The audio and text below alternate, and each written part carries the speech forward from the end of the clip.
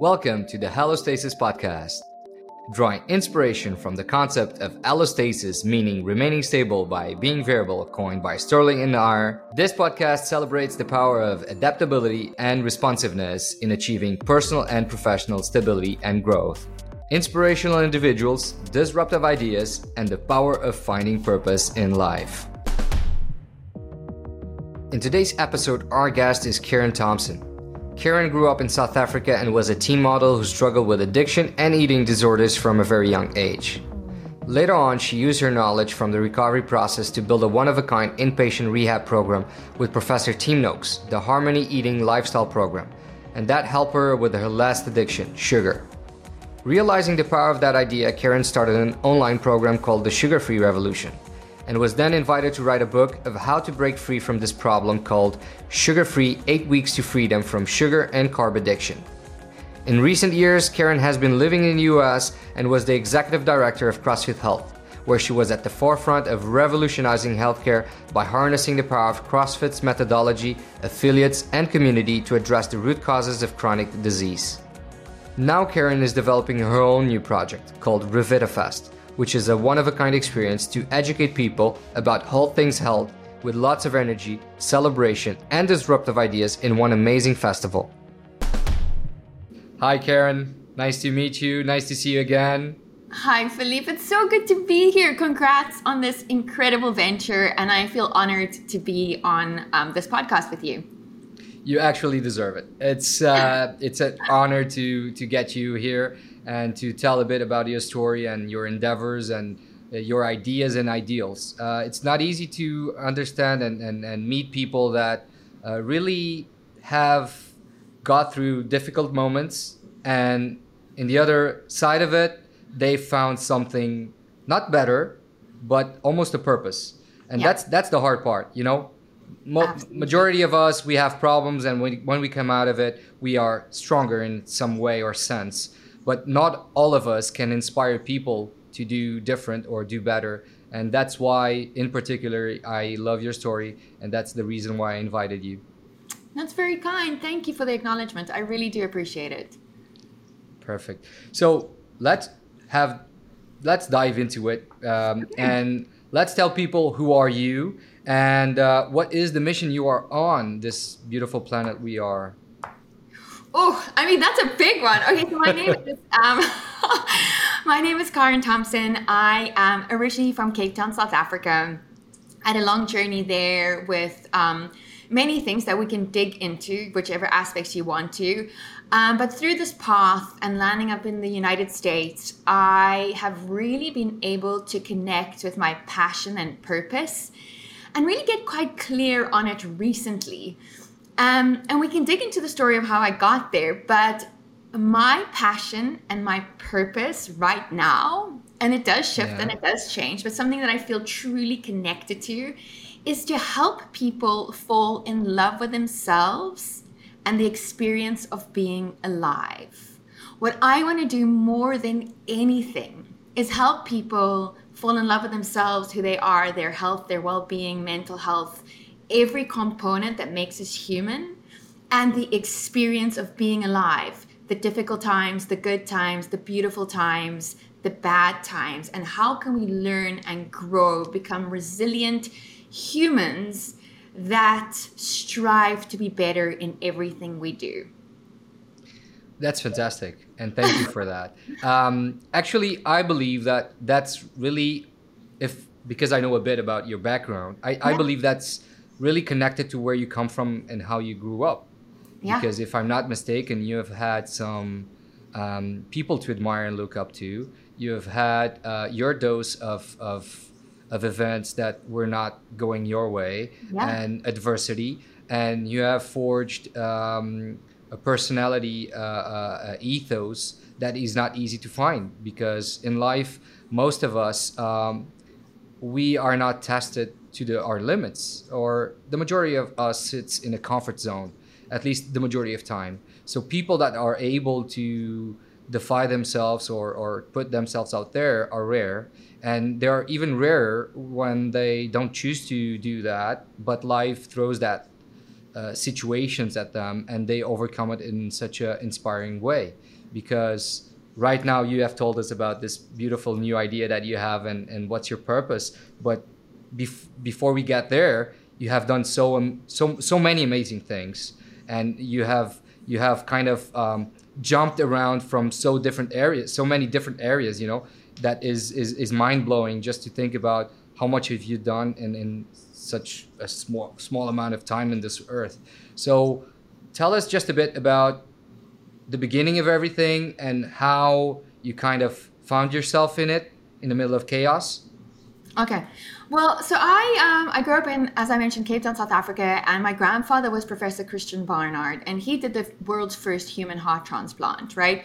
So from a very young age, health and suffering was were big concepts in my life, and understanding like how and what is health, how do we define it, how do we embody it, and how do we stop needless suffering.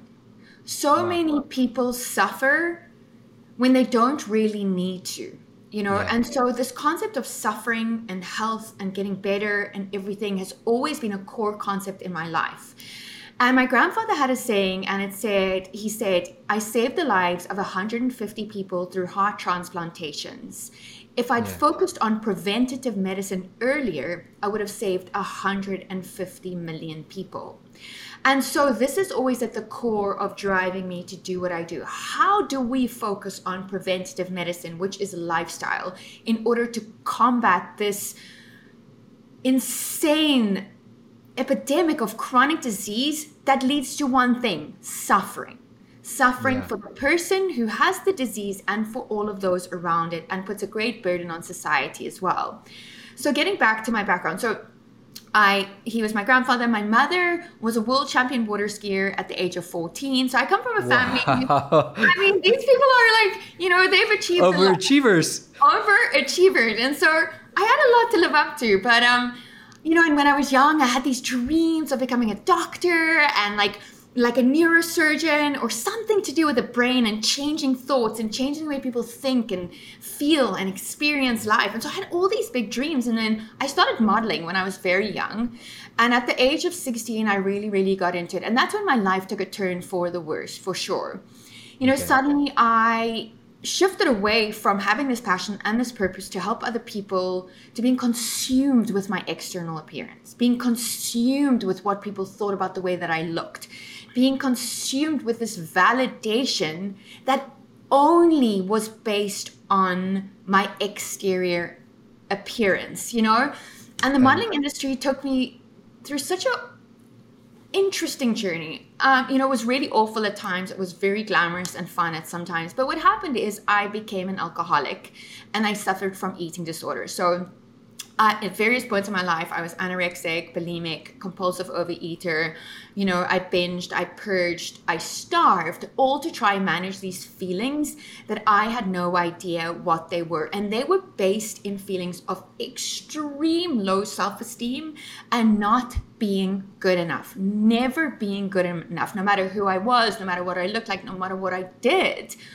At my core, and this is like this core message that was constantly playing around my head, I am not good enough. Who I am is not good enough. And so I attracted people, places, experiences to me that constantly reflected the way that I was thinking and feeling about myself. So you validated without understanding. You are validating this uncertainty, this problematic, this disease, the way that you think is a disease, is this dysfunction, because obviously if you're a model and if you're showing your exterior, something is right about the way you look and your appearance. But it's hard to people understand when they are not able to go through. So many times they are not able to relate and really understand what I mean. It's have the perspective of the other person suffering, and what I would like to ask you at this point, and sorry, this is completely off script, but I have to go deep on that, which is, I find really interesting the conversation and the way you just explained it to us. But at a certain point you were saying, oh, I have so many big shoes to fill, and I can draw some lines in with my life.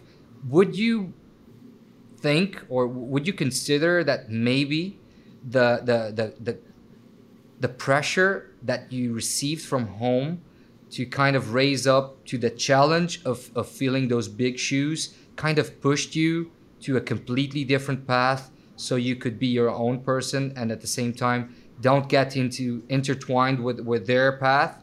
And so do you think it was like that, or you just think it was a something casual that happened in your life to go through a completely different path, and exterior validation just happened because of everything else, or different stuff happening in your life? No, I think there's definitely an element of that for sure. I grew up in South Africa. My family was incredibly famous, and having a microscope on your family. And at that point, it wasn't necessarily all positive with regards to my grandfather. It was incredibly hard. And what I think I internalized from a young age was that I saw that being seen gives validation and a sense of purpose. And I wanted to be seen. My whole life, all I've wanted to do is be seen. When I went into my addiction, my eating disorder, it was a huge cry for help, saying, please see me. Yeah. I can only see myself if you see me. Please, please see me. And so that was it. And then, I suffer from things like perfectionism. So externally, internally, I want to be perfect. I want to look perfect. Not so much anymore in those days. Which is so funny though, because I've always been such a wild child. Like I never really brush my hair. I hardly wear makeup. You know what I mean? It's just it's just this black and white, and it doesn't make any sense. But I was always so desperate to be seen. And that definitely does come from, you have to be great in order to be seen. And only when you're seen by others externally are you worth it. And so that is a lesson I learned from growing up the way that I did. And that's why I sought the modeling industry. And I sought the modeling industry, and it was super fun. I traveled the world. I mean, I was like in Milan and Paris and New York and London and Belgium and Amsterdam and like everywhere. And it was phenomenal. And I met the most beautiful people. But at my core, I never felt good enough. I felt like an imposter. I felt like one day somebody's gonna be like, wow, she's actually not pretty enough. Yeah. She's actually not good enough. Like it's always that thing at its core. And then, that led me to turn to alcohol, other substances, my eating disorder, to have the confidence, to lose the weight, to feel good enough. Because when I drank, nothing else would matter. I would feel beautiful and I would feel confident and I would feel that I was worth it. And so I started looking for external substances to soothe this internal problem. And that is how I got stuck in the cycle of addiction until the age of 24. And at that point, you kind of had a breakthrough moment? Yeah. So I had been partying a lot. I was in Cape Town at this point in time. I was like in and out of the modeling industry because I hated it so much. But it was also like, I also just couldn't let go of it because I just needed this affirmation and this identity. I was so attached to this identity. And 24, and I was sitting at a friend's house in the most beautiful part of Cape Town. And I went on a big bender the night before. And I remember waking up in the morning and walking to the bathroom, and I was so thirsty, like I was just dehydrated and thirsty. I felt like shit. I think I'd been using and drinking for like 3 days solid.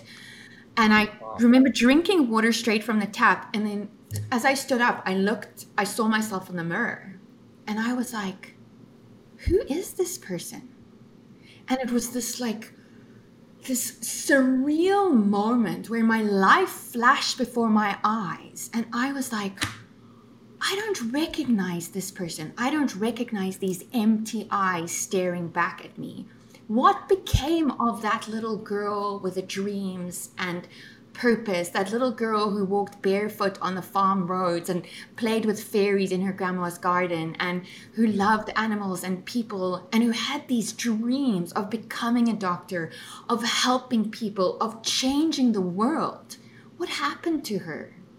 And it was, I promise you, the saddest moment of my life, because I looked at myself and it was this moment of, it was like standing in a field of broken dreams and lost opportunities and decimated relationships. And at this point in my life, my addiction had pretty much taken out all my friends. Nobody wanted to be around me. I was a pain in the ass. The only people who were still there for me was my mom and my dad. And so I looked, and as I looked at myself, I was thinking to myself, you've achieved nothing. You are no one. You're 24 years old. Like, it's too late. And I was like, well, what are my options? My options today are either taking my own life or choosing to live. And I contemplated taking my life so strongly in that moment, because I felt that there was nothing, and I felt that my life was wasted, and I didn't have enough self-esteem or even a self-identity that was strong enough to believe that things were possible for me. But something happened, and I think, like, I was thinking about my mom and my gran and my dad, and I was like, I can't do this to them. I cannot take my life. I cannot do this to them. And that is the moment that I decided to choose life. And I chose sobriety. I booked into an addiction treatment center, and I was there in primary care, secondary care, tertiary care for 9 months. So, if I read it right, love kind of saved you at the end. Something bigger than me saved me. And if we want to call that love, if we want to call that the universe, if you want to call that God, whatever you want to call that, there was something out there saying to me, there's passion, there's purpose, there's more for you, and you need to fucking fight for it. But you kind of felt that, yeah, that's also about the person who you are. So you didn't see yourself like that, without any capacity, quality, whatever you want to call it. But deep down, when you hit rock bottom, you kind of found yourself also the strength that defines you right now, and kind of, you had to be stripped away of everything of expectations, validations that you were seeking, to be found in the darkest place of all, and kind of like the phoenix, reborn. Absolutely. And rehab was incredibly hard, because I walked in there and I honestly had no idea who I was. None. I'd stopped probably growing emotionally and managing my emotions. They say the first time you start drinking or get into addiction, your emotional development is stunted. So it stays at that point when you first start using. Okay. So at the age of 24, I essentially had the emotional capacity of a 16-year-old, right? So here was this teenager in this adult body, and not knowing who she was or what life had to offer, and I was a shell of a person. But the beauty in that was that I could rebuild and create this person, because there was that little girl with that strength and that beauty and that resilience and that feisty spirit, because I am feisty, that was there, that I reconnected with, and was able to heal, And so I haven't had a drink of alcohol since that day, and that was September 24th, wow. 2004. And so this year it will be 19 years. Congratulations. My life, thank you. And my life definitely changed beyond my wildest expectations in that moment. It did. And for everything that I've heard and read about you found also an idea there. While you were going through your own addictions problems, you found that you needed to dig deeper, and you found out that actually the first addiction that you had was sugar. Yeah, it was so interesting. This was still in the time period, because this was like 19 years ago, right?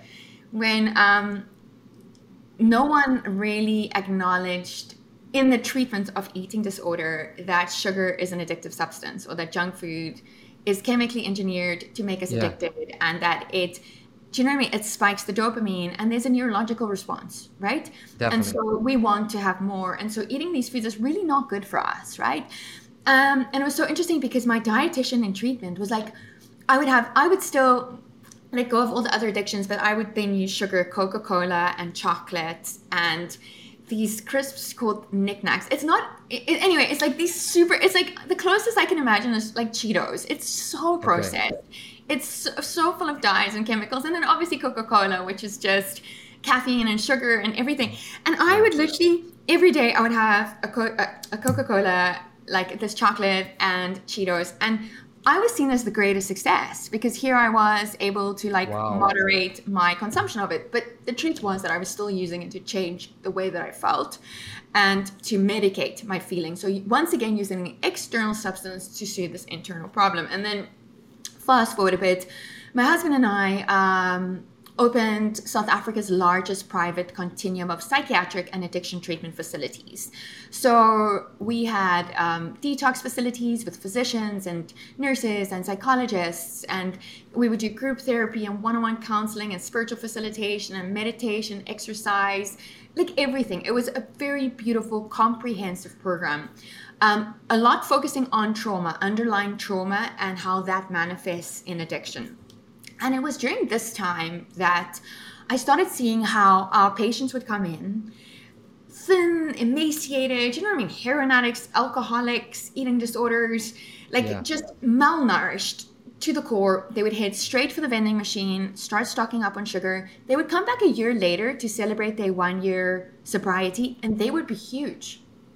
And I was Yeah. like, they are switching one addiction for another, and we need to address this. We need to address it. It was at that time that Professor Tim Noakes changed his mind about the low carb diet because he was pre-diabetic at this point, Yeah. and he went from being the king of carb loading to being like, what I have said is completely wrong. And I saw him on a TV show in South Africa, and he used the word sugar and addiction in the same sentence. I was like, fuck. Sorry that I'm swearing. I was like, oh my No gosh, problem. this is it. Like, this is the key. We need to treat sugar, refined carbohydrates, processed food as an addiction, not only as a process addiction, a behavioral addiction, but a chemical addiction as well. Because the way that it's changing and shifting our brain works on the same neurological pathways as other addictions. So Definitely. why are we doing this? Why are we giving our patients these foods? Anyway, long story short, Prof. Noakes had been a professional athlete. And as I mentioned, my mother was a professional athlete. And also with my grandfather, there was just a connection. I'd never met the man. So I said to my mom, listen, I need to start a program with Professor Noakes. Like, I have to. Can you call him up and ask if he will have a meeting? At this point, Professor Noakes was working at the University of Cape Town. And if you know a university structure, it's big. It's really Yeah. hard to call in there and just make contact. Anyway, she looked in the phone book. She found a general number for the Sports Science Institute, which is big. She called it. Who answers? Prof. Noakes. Wow. Serendipity. Isn't that crazy? Anyway, so that was the start of Prof. Noakes and I partnering on this program called HELP, the Healthy Eating and Lifestyle Program. And that was Yeah. one of the first inpatient sugar and carb addiction programs in the world. We did inpatient, we did outpatient, we did online. And that's from there that I started the sugar-free revolution and also wrote the book, Sugar-Free, 8 Weeks to Freedom from Sugar and Carb Addiction, none of which I went out to do, but I was approached by a publisher to write this book. And I was like, write a book? Sure, let's do it. Do you understand how crazy everything that you just said? That I didn't interrupt you. I'm sorry to be here just kind of absorbing and being in awe of everything, because do you have any idea how crazy is this? You know, it's Yes. kind of, you go from being at the worst moment of your life to starting to do good for the world in general terms, which is you've created something with your husband at the time and you have a clinic and you are already doing something incredible, which is helping other human beings with their shortcomings and faults. And then that moment led you to not be satisfied and kind of question yourself, which is something magical that so many people do when they are on a good place, and you were in a good place from what I understand at that moment, Yeah, right? absolutely. So basically, at that moment, you still were having doubts of why is this happening, and you're questioning yourself. And then you have your haha moment when you see Professor Noakes on TV. And when was that? About what? 2000. 2012. 2012. So you had that haha moment, and as you said, he was the king of the carbo loading. He was Yeah. the guy that was prescribing carbo loading cycle before competition and publishing about it. And then you kind of had the luck and at the same time the quality to be matched in the perfect place and time, and kind of talk to him to revolutionize the idea of what are we doing here, this is crazy, why are we all eating sugar as if this is nothing. Yeah. And so this is the beginning of what now is a big movement, and everyone is now, should be at least, Open to low carb. yeah, They're educated people at about least. Yeah. educated about what is the problem of having a really high carb diet and processed food diet and sugar consumption. I think that the majority of people choose to ignore because, as you say, deep down they are addicted to it. So they Yeah. don't want to validate because it's not a dirty little secret. It's not like alcohol that could be a bit out of control. Even alcohol in these days, you can really sleep by really good. And some other drugs, maybe not, like heroin is difficult to hide. Even cocaine in society, at least I find that. I don't know if you Oh, agree with totally. me. It's super acceptable for some people. Oh no, he's just doing cocaine. It's just to maintain the rhythm, and he's okay. He's under control. And so people in today's world of dopamine search, we are dopamine search freaks, Yes. and so we don't have any problem in kind of, oh, okay, it's just sugar, it's okay, it's just a small amount, and it's not. And it's fantastic. I really recommend everyone to go and read about it, and who knows, try the 8 weeks, because Yeah. I know I've done it, and it makes a huge difference in your life, in Yeah. terms of energy, in terms of brain fog, in terms of gut issues. So it will transform you. So go ahead and do it. Yeah. And you were not satisfied. You didn't stop there, which is amazing. You continue to do different stuff. You continue to dig deep. And this led you to where? So the sugar-free revolution kind of put you in contact with some other people, and that kind of continued your Well, train of doing awesome things. well, before that, so what happened when Prof. Noakes and I started working together, he got a ton of like flack from the medical community. He, some other healthcare professionals reported him. He was going to lose his license, his medical license. Like it was bad. It was really, really bad. Wow. And I hate bullying. If there's one thing I cannot stand, is people being bullied. And I felt that Professor Noakes was being bullied unfairly, and I was not going to have it. So I Wow. decided to organize this large conference in South Africa where all the leaders in the low carb space would come together. And this was at the beginning of 2015. And for the first time ever, these guys were at an event to support Professor Noakes in his beliefs. So we came with the science, we came with the research. We had it sponsored by a huge insurance company in South Africa. And for the first time ever, people like Gary Tubbs, Jason Fong, Steve Finney, Zoe Harcombe, I'm not going to remember everyone's names right now Yeah, because but Robert Type is like, huge names. came together for this event that really, and I was having a conversation with Jason Fung the other day, and he was like, you know what, that's really what kickstarted my career, that event. And so, Wow. it's not me, it's the event. But it was such a beautiful moment. And so from there, things shifted and changed. And my husband and I decided that we wanted to leave South Africa because of the crime. We have 2 little boys. And my book was doing well. And I started getting asked to speak at events in the United States. And it was when I was speaking at an event at the United States that there was this dude in the audience. And I was doing my talk, and afterwards, like I walked out to the back, to get rid of my microphone and stuff. And this guy, this like shorter guy came up to me and he was like, "Hey, I loved your talk." I was like, "Oh, thank you so much." And I was like, "What's your name?" And he was like, "Greg Glassman." And I was like, "Oh, nice to meet you, Greg. I'm Karen." And I was like, "So what do you do?" And weirdly enough, I was doing CrossFit in South Africa, but I was doing it in my kids' school. I had no idea that CrossFit had a founder. I thought CrossFit was like another sport, like soccer or Yeah. football or something else. And my brother was super into CrossFit. He'd introduced me to it. So I was like, oh yeah, whatever. Like you don't look like you started CrossFit. So I go around the corner and I text my brother. I'm like, hey, because also like through my grandfather, I met a lot of people who claim to have done a lot of things. And generally it's not true. Like the amount of people who Okay. said to me that they were part of the first heart transplant team or some way involved, like it's crazy. Anyway, so I go around the corner, I text my brother, I'm like, hey, this dude came up to me and he was like, he started CrossFit, his name's Greg Glassman. And my brother immediately texts back and he's like, Karen, Greg Glassman is amazing. And he started CrossFit. And he's like this visionary of a human. And I was like, okay, cool. So anyway, so Greg and I became really good friends. We were still living in South Africa, and then we were already going to move to the United States. And when we moved to the United States, Greg called me up and he was like, hey, will you come start CrossFit Health with me? And so I moved over there when we moved here in 2016. So your life is just crazy, right? You understand that, right? Because it's not enough that someone coming from a background like yours starts a huge movement about sugar.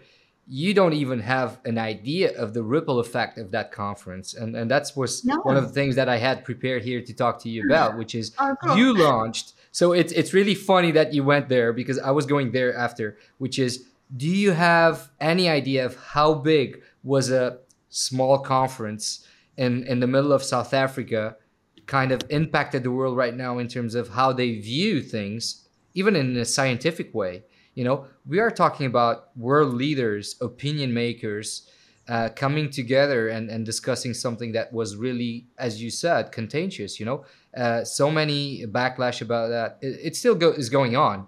So to this day, so it's mind-boggling, mind-blowing that you have done all of that. So you went to CrossFit Health. You started a beautiful movement. You've been there a few years, and I was lucky enough to meet you at the Yeah. games in 2017. And from that point on, you have continued to kind of surprise us all and keep going and pushing boundaries. So at this point in time, I would like you to tell me more about your project or idea that you just explained at the beginning of this conversation, and why it matters, and why should people know everything about it, and understand it. Which one is that? The conference the online conference that I'm organizing now? No, your purpose, what you're Oh, finding okay. for So, yourself. Philippe, I don't think you know this, but I lost my job 3 months ago. I had an idea. Yeah. I know that Greg Glassman came out of CrossFit a few years ago, so I was kind of almost predicting that we wouldn't go the direction that he was going, because it's not easy to find people that are in that mode, because Greg is a special person for good or Yeah. bad, if people love him or not, Whatever. Yeah, which yeah, yeah. is he doesn't care what you think. He has his own thing and he's going to do it. Yeah. And so that's hard to find. That's Yeah. really hard to find. Yeah. So yeah, I didn't know exactly the details, but yeah, I had an idea. Yeah. So what happened there? Is Oh, there anything to talk? I don't think so. Do here's you the want to talk thing. about it? I have never spoken about it. I don't think I've ever really even put it online. So this is definitely a first. I knew the company was restructuring, but all my CrossFit Health projects had been approved. And so I felt like fine. The company had restructured so many times and we'd gone through so many up and downs. And I remember, I work from home. So I remember I was in my laundry room, just putting some laundry in. And I got the Slack message from the HR department saying, we need to get on a Zoom call right now. And I was like, Wow. fuck. Yeah. And I knew that that was the day that they were doing the restructuring and the layoffs. And you don't get an immediate Zoom call request from the HR department unless something bad's happening. Yeah. So I got on this call and the lady was essentially like very scripted, obviously, because I can imagine that this is a difficult thing to do. And she said to me, you no longer have a job with immediate effect. Your computer's going to be wiped within 24 hours, but you can keep the laptop. Bye. You're done. And I was like, Wow. I was like, wait, I don't, what? I don't understand. I was like, I went into complete shock, Philippe. I was Yeah. devastated. It was one of the biggest shocks of my life. I was like, I've given my heart and my soul to this company for the last 6 years. I 6 years. have Yeah. not gone to my kids' school stuff. I've not gone to my kids' sporting things. I have neglected so much in my life for this job. And this job just threw me away. Like I was nothing. And I was devastated. I was beyond devastated because I care so deeply for CrossFit and I cared so deeply for the mission and for everybody that I met and that I worked with. And this was just devastating. I remember just being like, I just remember saying, I can't talk right now. I can't talk right now. I don't understand. I can't talk right now. And I was in shock. So I put down the phone, immediately called my ex-husband, and we got divorced, but we were really good friends. And I said to him, Steve, I lost my job. And he was like, you know what? It's going to be okay. I know this is hard, but we've seen this coming. It's going to be okay. I'm going to come and get you. So he came to get me, and I just remember, and he's got a store that he runs, like this retail store. And I remember going to the store and just being like, I need to do something. So I was pricing stuff, and like every 5 minutes I would just have a breakdown. I would sit and I would just like sink to the floor and I would sob. I would cry because I was devastated. I just couldn't understand. Like I was like, I've experienced sadness and suffering in my life, but this to me is just, it threatens everything. It threatens my safety, my security, my family, I'm the sole breadwinner. I'm the primary caregiver to my kids. Like, how am I going to survive? I don't know if I can. I don't know if I have this in me. Anyway, long story short, I reached out to a couple of people that day, like in between sobbing like crazy and just like trying to be like, what's next? What's next? And one thing about me is I'm like, fuck it. I'm in like action mode. What am I going to do next? Like, how am I going to make this work? I decided I never want to work for somebody again. I never in my life want to work for an organization, especially in the corporate space again. I want to contract. I want to do my own thing.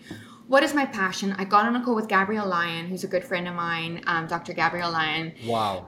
And I was really? Yeah, she was like, listen, this is what you do. Because I was devastated. I mean, I explained this to you. I was devastated, but she was like, you do this. You go write down your dream job and you send it to me. And I went and I sat down and I listed everything that I love doing. And it was the best exercise that I could ever have done because I was like, you know what? So much of what I was doing at CrossFit is not what I love doing. What I love doing is events in the health space focused on education, excitement, fun, experiencing. Yeah. So what do I want to do? I want to create a conference where we make health sexy and fun again, where we bring together the best components of scientific education and research with like some type of like music type festival where we dance and we experience and we have fun. And so that's what I want to do. So I started a company called Revita Fest. And it's going to be a virtual event that happens in October. We have over 30 to 50 speakers. It's over 5 days. It's all virtual this year. So with workshops and stuff, we have Gary Taubes, Jason Fung, Sean Baker, Anthony Chafee, Gabrielle Lyon, Jamie Seaman. I mean, like literally the most phenomenal people in the universe. Like I'm like, oh, this is so cool. And I get to have these conversations with them where we talk about health. Like, what is health? Like, what is it? Because at the same time as this was happening, everything always comes at once. My mom was diagnosed with Parkinson's disease about 10 years ago, right? And here's this woman who was so vibrant and so strong and a world champion athlete when she was younger. And suddenly she has this disease that's debilitating. And Parkinson's disease robbed my mom. It took my mom away and it left a shell of a person there. Yeah. And the one thing my mom always said to me when I was growing up was that life is about creating moments of magic, right? And so what do I want to do? I want to be the creator of moments of magic for people, so that they can fall in love with themselves and the experience of being alive. And how do I believe we do that? I believe we do that through education, excitement, fun. I believe we do that through dancing, connecting, community. And so that is what I want to do, as a tribute to my grandfather and as a tribute to my mother, who, even though, who's, her disease has progressed so crazily, and there's dementia involved right now as well, and I'm not there. They're in South Africa, and so what can I do from afar to pay tribute to this magnificent woman with this wild free spirit who loved to just watch me dance and thrive and grow? And so this is why I am organizing these events, which is my passion, to bring together community, to create a big heart, and to inspire the mind. So that's where I'm at. Amazing. I didn't even know about that. So I know, I've never told anyone. This is completely unexpected. And you know what? I've been actually two things to say. The first is you have mentioned more than once in our conversation, what is health? That's actually my first topic of my blog. And it's actually without me knowing, when I went to actually study a bit about Professor Peter Sterling, which is one of the person involved in the concept of allostasis. So in 1988, allostasis, the concept was developed and published through Peter Sterling and Ayer. So two people kind of developed this concept. And Professor Peter Sterling, he will be one of our guests. And he is an incredible individual who was in the forefront of civil rights movements in America, very young age, and he is a neuroscientist with an incredible body of work already. And you know what? 2 years ago, he published a book that is called What? What is Health? No way! So, that's insane! Yeah, it is. So that's the first thing, which is so cool. The second thing is I've been really deep diving into Dr. Gabrielle Leon. I was actually thinking about reaching out for this podcast and for the future for a visit to the United States. So it's incredible that you talked about her, because not long ago, I think 2 days ago, I was discussing this with someone. So that's my blog. I'm actually going to be organizing an event for her next year, January. So you should come to that. Wow. Okay. Yeah. Exciting. I know, right?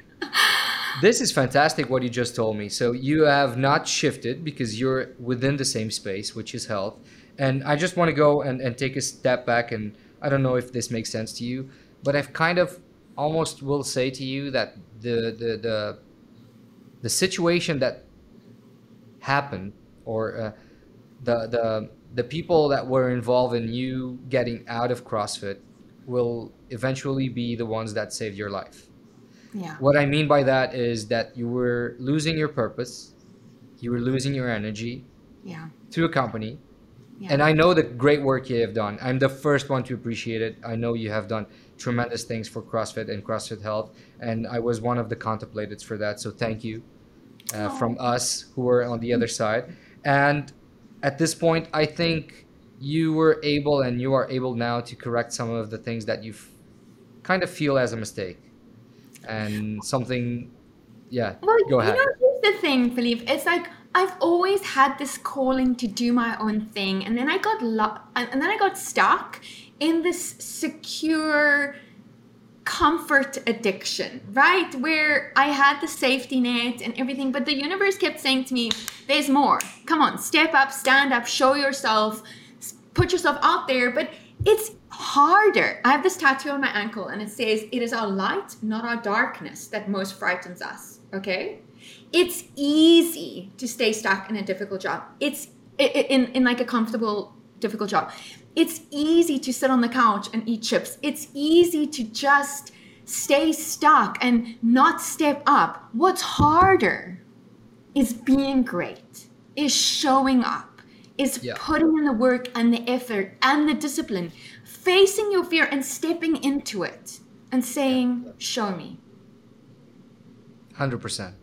And you have to go, when my website will be launched, you have to go and see our mission and vision. I'm going to share with you after through an email. Wait. Because the description you gave, it's so aligned with it. And education, I really believe it's the only way we can thrive in this world.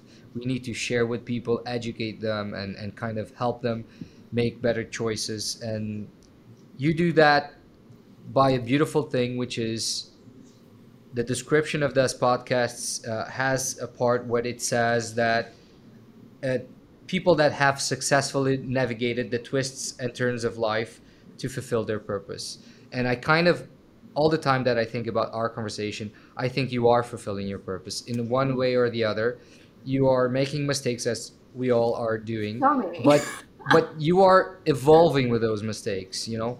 Yeah. And that's the hardest part to do, and that's really the beautiful part of being alive, which is you have an opportunity to do better the next day, and to learn from things that you have kind of not do. Sometimes there are mistakes we cannot correct, or I can relate at least to that. You know, people that I should have been more around to help, or I should have um, be more present when I'm with them. But I'm starting to correct that. When I am with people that I love, like for instance my grandfather, he's 92. I'm all there. I don't care about the phone. I don't care about anything else. We are going for the ocean for a swim. I'm gonna go fully with him. It's gonna be this. It's not even about my experience. It's my experience through him. I don't know if that makes any sense. Yeah, So absolutely. I think that was the best thing that ever happened to you, which is kind of closing that door and moving on to a next space and a next adventure. And so, congratulations to having the courage, even if someone put you the courage. Yeah, I was like, the um, universe was like, oh, we're just going to push you. But, I just want exactly. to mention that I do really love CrossFit. CrossFit is still a huge part of my life. I absolutely love, the community. There's just nothing like the CrossFit community. And then there are people in CrossFit who I have so much love and respect for, who have been my greatest advocates and supporters. And that's like Dave Castro and Nicole Carroll. And Yeah, those two humans are beautiful, beautiful humans who are luckily back in charge, or yeah, more prolific in what they're able to do. And so I have to acknowledge that. And I have to acknowledge them for the difficult roles that they have to play in getting this company back to having its heart and the soul that it had before. yeah. I'm with you about CrossFit. I'm not even gonna add anything else. Let's leave Yeah. it at that. I Yeah. 100% with you. Um, let me let me now and just ask you if um, you recognize in a certain point of your life a biggest failure, something that really was a pivotal moment. Do you have that? And if you do, what did you learn from that particular experience? I've had so many failures. Like for each success that I have, there's at least like 10,000 failures that led to that success. So it's hard for me to think of one. However, there's one that stands out right now because it is something that happened very recently, and I failed greatly as a mother. I failed greatly as a mother because I put my career before my kids. I and it's impacted my kids in a big way. And so I'm sitting in a space that's incredibly uncomfortable for me right now because of COVID and because of being absent so much when my kids were growing up, for traveling and work and stuff. My kids are facing hard times, and I don't know, you know, this was a big calling for me, and this all happened at the same time. I lose my job, my kids struggle. You know what I mean? Like my mom gets put in a care facility for her Parkinson's, and like everything just comes at the same time. And so right now my biggest failure is 100% as a mother, being present as a mother. And I'm beating myself up about it a lot. So I don't know if I have a lesson right now. I think the lesson that I have is trying to treat myself with some compassion and grace and see how I can be better. How can I be more present? How can I juggle? How can I better spend the time that I have with my kids as quality time? It's not about the quantity, it's about the quality. It's what I bring to the relationship. And so I know that's probably not going where you wanted it to be, but right now I'm sitting in a lot of failure. No, no, no, no. It's perfect because let me just add to that. I understand 100% what you're saying and where you're coming from. Maybe from a different perspective, sitting in the other side of it, where your kids are sitting. And what I can tell you that I I cannot guarantee anything, like no one can in life, right? but it will eventually get to a point and a place that I can almost guarantee you that you will understand that what you think right now about failing will also be something that they will see as succeeding. And what I mean by this is the immense body of work and inspiration that you have given back, not to them in that specific sense, will affect them and has affected them in a positive way, in a very much positive way. And you don't see right now what that means, and you cannot understand the extension of how this will impact the people, the personality that they will develop or that they are developing right now.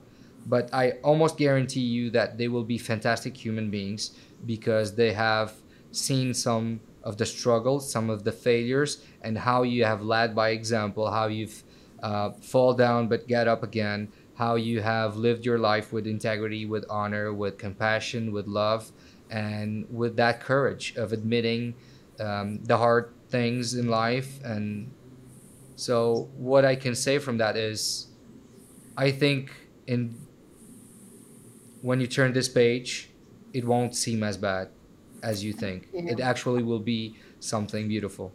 I think so too. I think so too. You know, being in a situation is hard, and you know, it's always harder when it's somebody else that's suffering. Yeah. Somebody close to you, somebody you really Yeah. love dearly, and so. But yes, I think you are 100% right, and I believe in that. And the only thing I have control over are my thoughts, my behaviors, my feelings. Exactly. So, what can I do to change those in a positive way? Yeah, exactly. Love yourself, show them that once again you are out there and you are doing your thing and inspiring people, and striving for a change. So I think it is very inspirational. I've seen it firsthand, people failing. Yeah. My father has failed immensely as a human being and as a father. He's no longer with us for a long time. I was just 17 when he passed away. But I can tell you that through his mistakes, I learned more than I would through love or through presence or anything else. And so I don't wish anyone to go through it in that specific way, but at the same time, I wouldn't go back and take it away. It actually made me who I am in a certain way.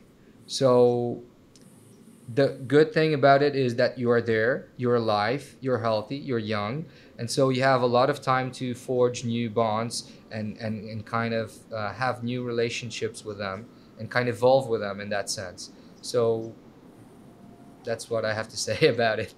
I appreciate that a lot. Thank you very much. Those words mean a ton. You're welcome. I mean it too. I can see Uh, that. this being said, you know that most people are influenced by the people that are around them, right? So Yes. they say that you are the sum of the five people that you have more connection with, or so three people, whatever. So do you have those three people that most influence you, and who are they? You know, it's so funny that you're saying this. I don't know if you've seen, but I've been sharing a lot of this kind of stuff on social media recently about like you are who you surround yourself with, right? And so it's so important. And I think I went a little bit wild, I have to tell you. I went a little bit off the rails after I lost my job. And for me, that looked like I've never really gone out and gone clubbing or, you know, gone to bars or anything because I don't drink.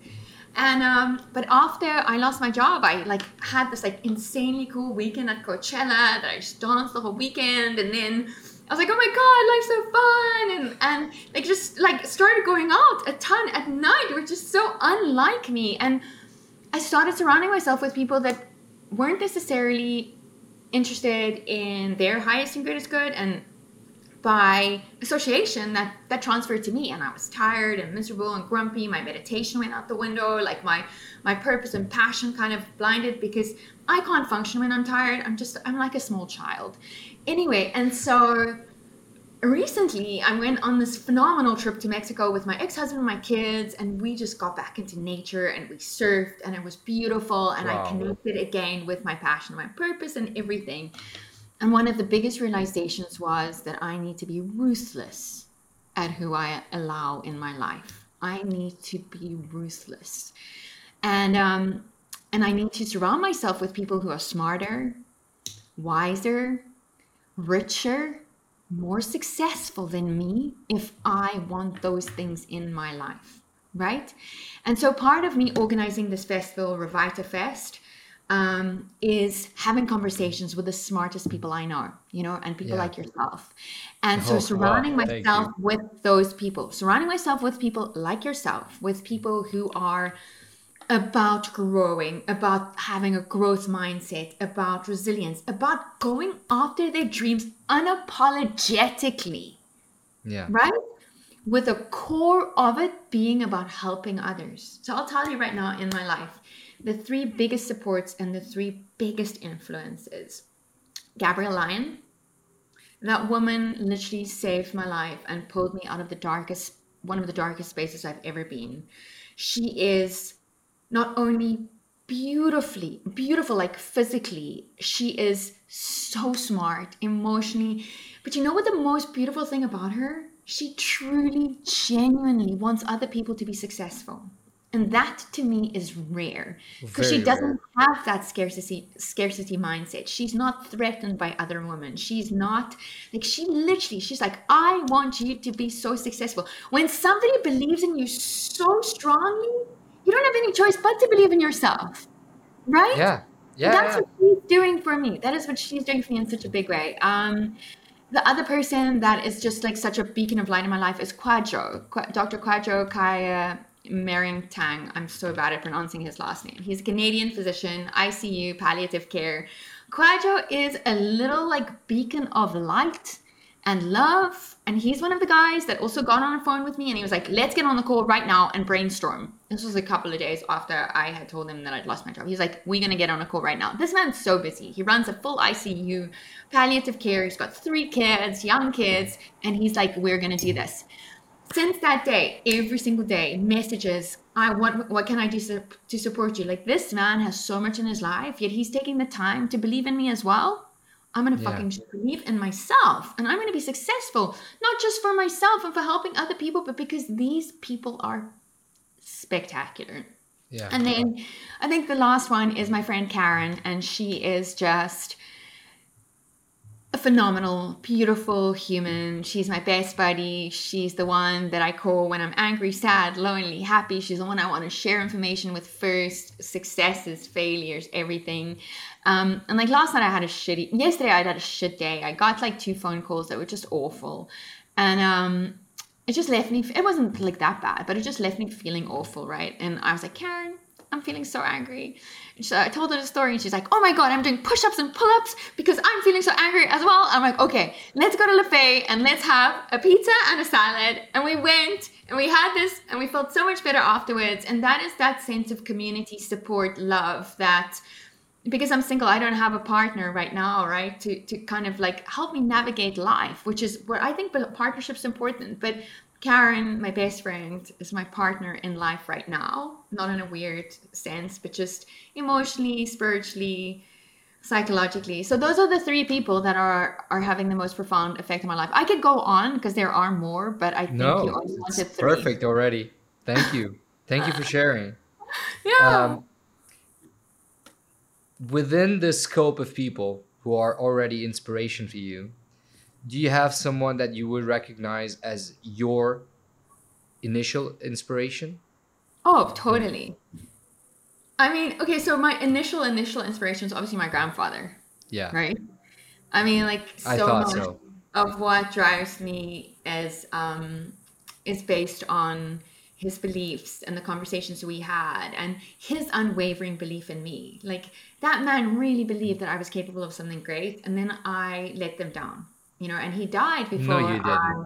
No. He died before I started any of this work, so he didn't witness it. But he definitely recognized something in me that was that light, that driving force that then came back when I went into recovery. So him, After that, Professor Noakes. Professor Noakes was just my mentor, my friend. He allowed me to dream big. He believed in me. He took risks. I mean, I remember that conference that we put on.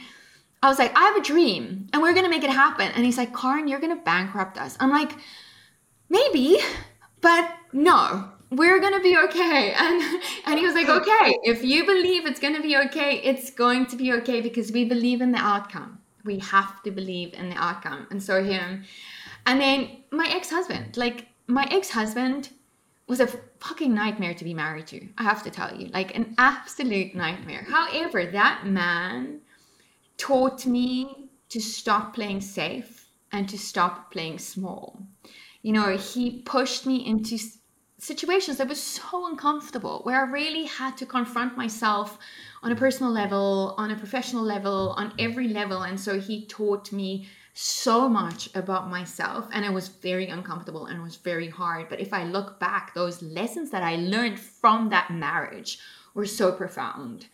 And then now, you know, I mentioned the people that have this great, my mentors, my friends, you know, the people that I just adore.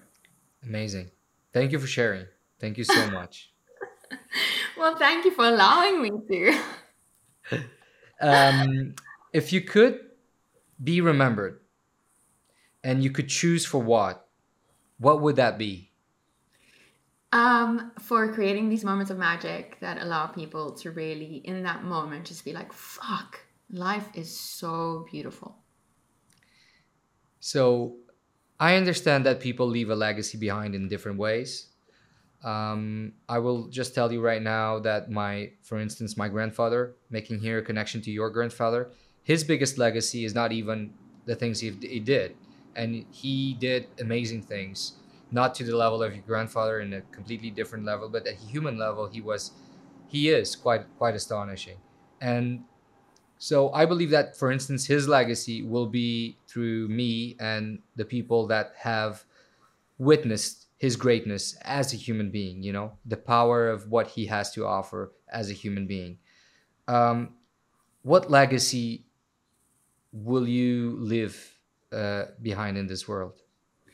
I mean, I think it's just very simple. I want to be able, unless people are real dicks, I want to be remembered for the person that if you came into contact with me, I left you better than what I found you. Done. Easy. You know, and I do think some people are just awful and horrible, and so I don't necessarily like even those. You know, I'm not the perfect person. I don't love everyone, but you know, I think overwhelmingly, like I just want to leave the world a little bit better than when I came into it. And you know what you just said? Sometimes people don't understand that you want the best for them while you're doing things, and so many times, at least I speak for myself, I do it the wrong way. I'm just a bit abrasive, or you know, some people recognizing as being a dick, or just hard on people, or I don't know, obnoxious. But so many times you're doing that from a place of love. It doesn't make it right. Sorry, I'm not giving a free pass to do that. But no, you understand what I'm saying? I understand 100%. You don't you don't need to love everyone just in the sense that you don't need to be in love or really have a connection to everyone just to say that you want them better. And I really genuinely feel the same things that you were saying. I also feel that I would love to leave everyone a bit better, even if it's just a piece of information, an advice, a good, kind word, you know? But it's not easy. That's something that it's not easy to do. Let's start to close this. If not, we're going to be here all day. Forever, and yeah. I have no problem with that.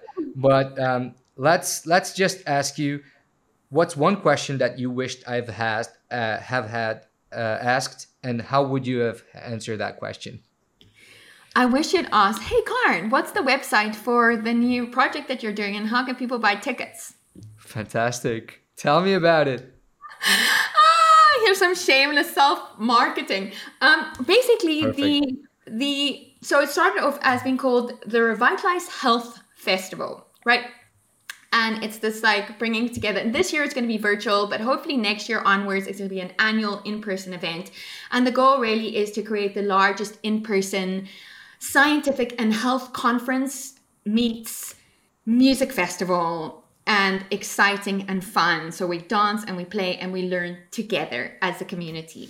And so we shortened it to Revita Fest because it's a little bit sexier. And so go to Revita Fest. So REVIFEST.com. Oh, REVITAFEST.com. Oh, jeez, God. I can't Don't worry, even we're spell going to right put the link below. Don't worry. Okay, perfect. Put the link below because I'm like not even thinking straight right now. Okay, go to revitafest.com and buy tickets. We have over 30. We have 30 to 50 speakers. It's over 5 days. In fact, you should be one of the speakers at the conference. I will reach out to you after this. It'll be super cool to have you on. Buy tickets. It's going to be fantastic. I mean, the information that's being shared, the experts that we have, we're looking at what is health, how we went wrong, what we can do about it. It's not just food. It's also relationship, sexuality. I mean, we talk about orgasms. We talk about like low carb, ketogenic, fasting, like what is health. Then we talk about financial health. We talk about self-care and mindset. And then we talk about orgasms and sex as well. Like it's super freaking cool. And then we have workshops by really wonderful people in the space. So we're going to have yoga and breath work, and we're going to have like self-belief and character. We're going to have meditations. Like it's going to be a really wonderful event to be a part of. And I really hope that everybody joins us. And in order to create this community of like-minded individuals. Perfect. Let's support you. So people, let's enroll in that. So thank you so much for that. We'll definitely put a link below so people know where to go. And to end this, I will ask you a quote, a reflection, a poem, a book, a movie, whatever you mean, whatever you decide that has a special meaning to you and that has allowed you to thrive in an allostatic way. We have discussed this a bit, and that you would like to share with the audience. Do you have anything like that? Absolutely. So when I was in treatment, when I was in rehab, I had this counselor, and they were like, Karen, your name really could be fear because you just live in fear. You worry, you're so scared, you're everything. And that's why I have this tattoo. It is our light, not our darkness, that most frightens us on my tattoo and on my ankle as a tattoo. And basically it comes from this poem by Marianne Williamson. And I'm going to read the full poem. Sorry, it's not just a quote, obviously. Obviously, I have to come with a whole frickin' poem. Marianne Williamson says, our deepest fear is not that we are inadequate. Our deepest fear is that we are powerful beyond measure. It is our light, not our darkness, that most frightens us. We ask ourselves, who am I to be brilliant, gorgeous, talented, fabulous? Actually, who are you not to be? You are a child of God. Your playing small does not serve the world. There is nothing enlightening about shrinking so that other people won't feel insecure around you.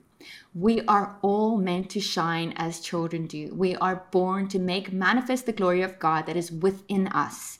It's not just in some of us, it is in everyone. And as we let our own light shine, we unconsciously give other people permission to do the same.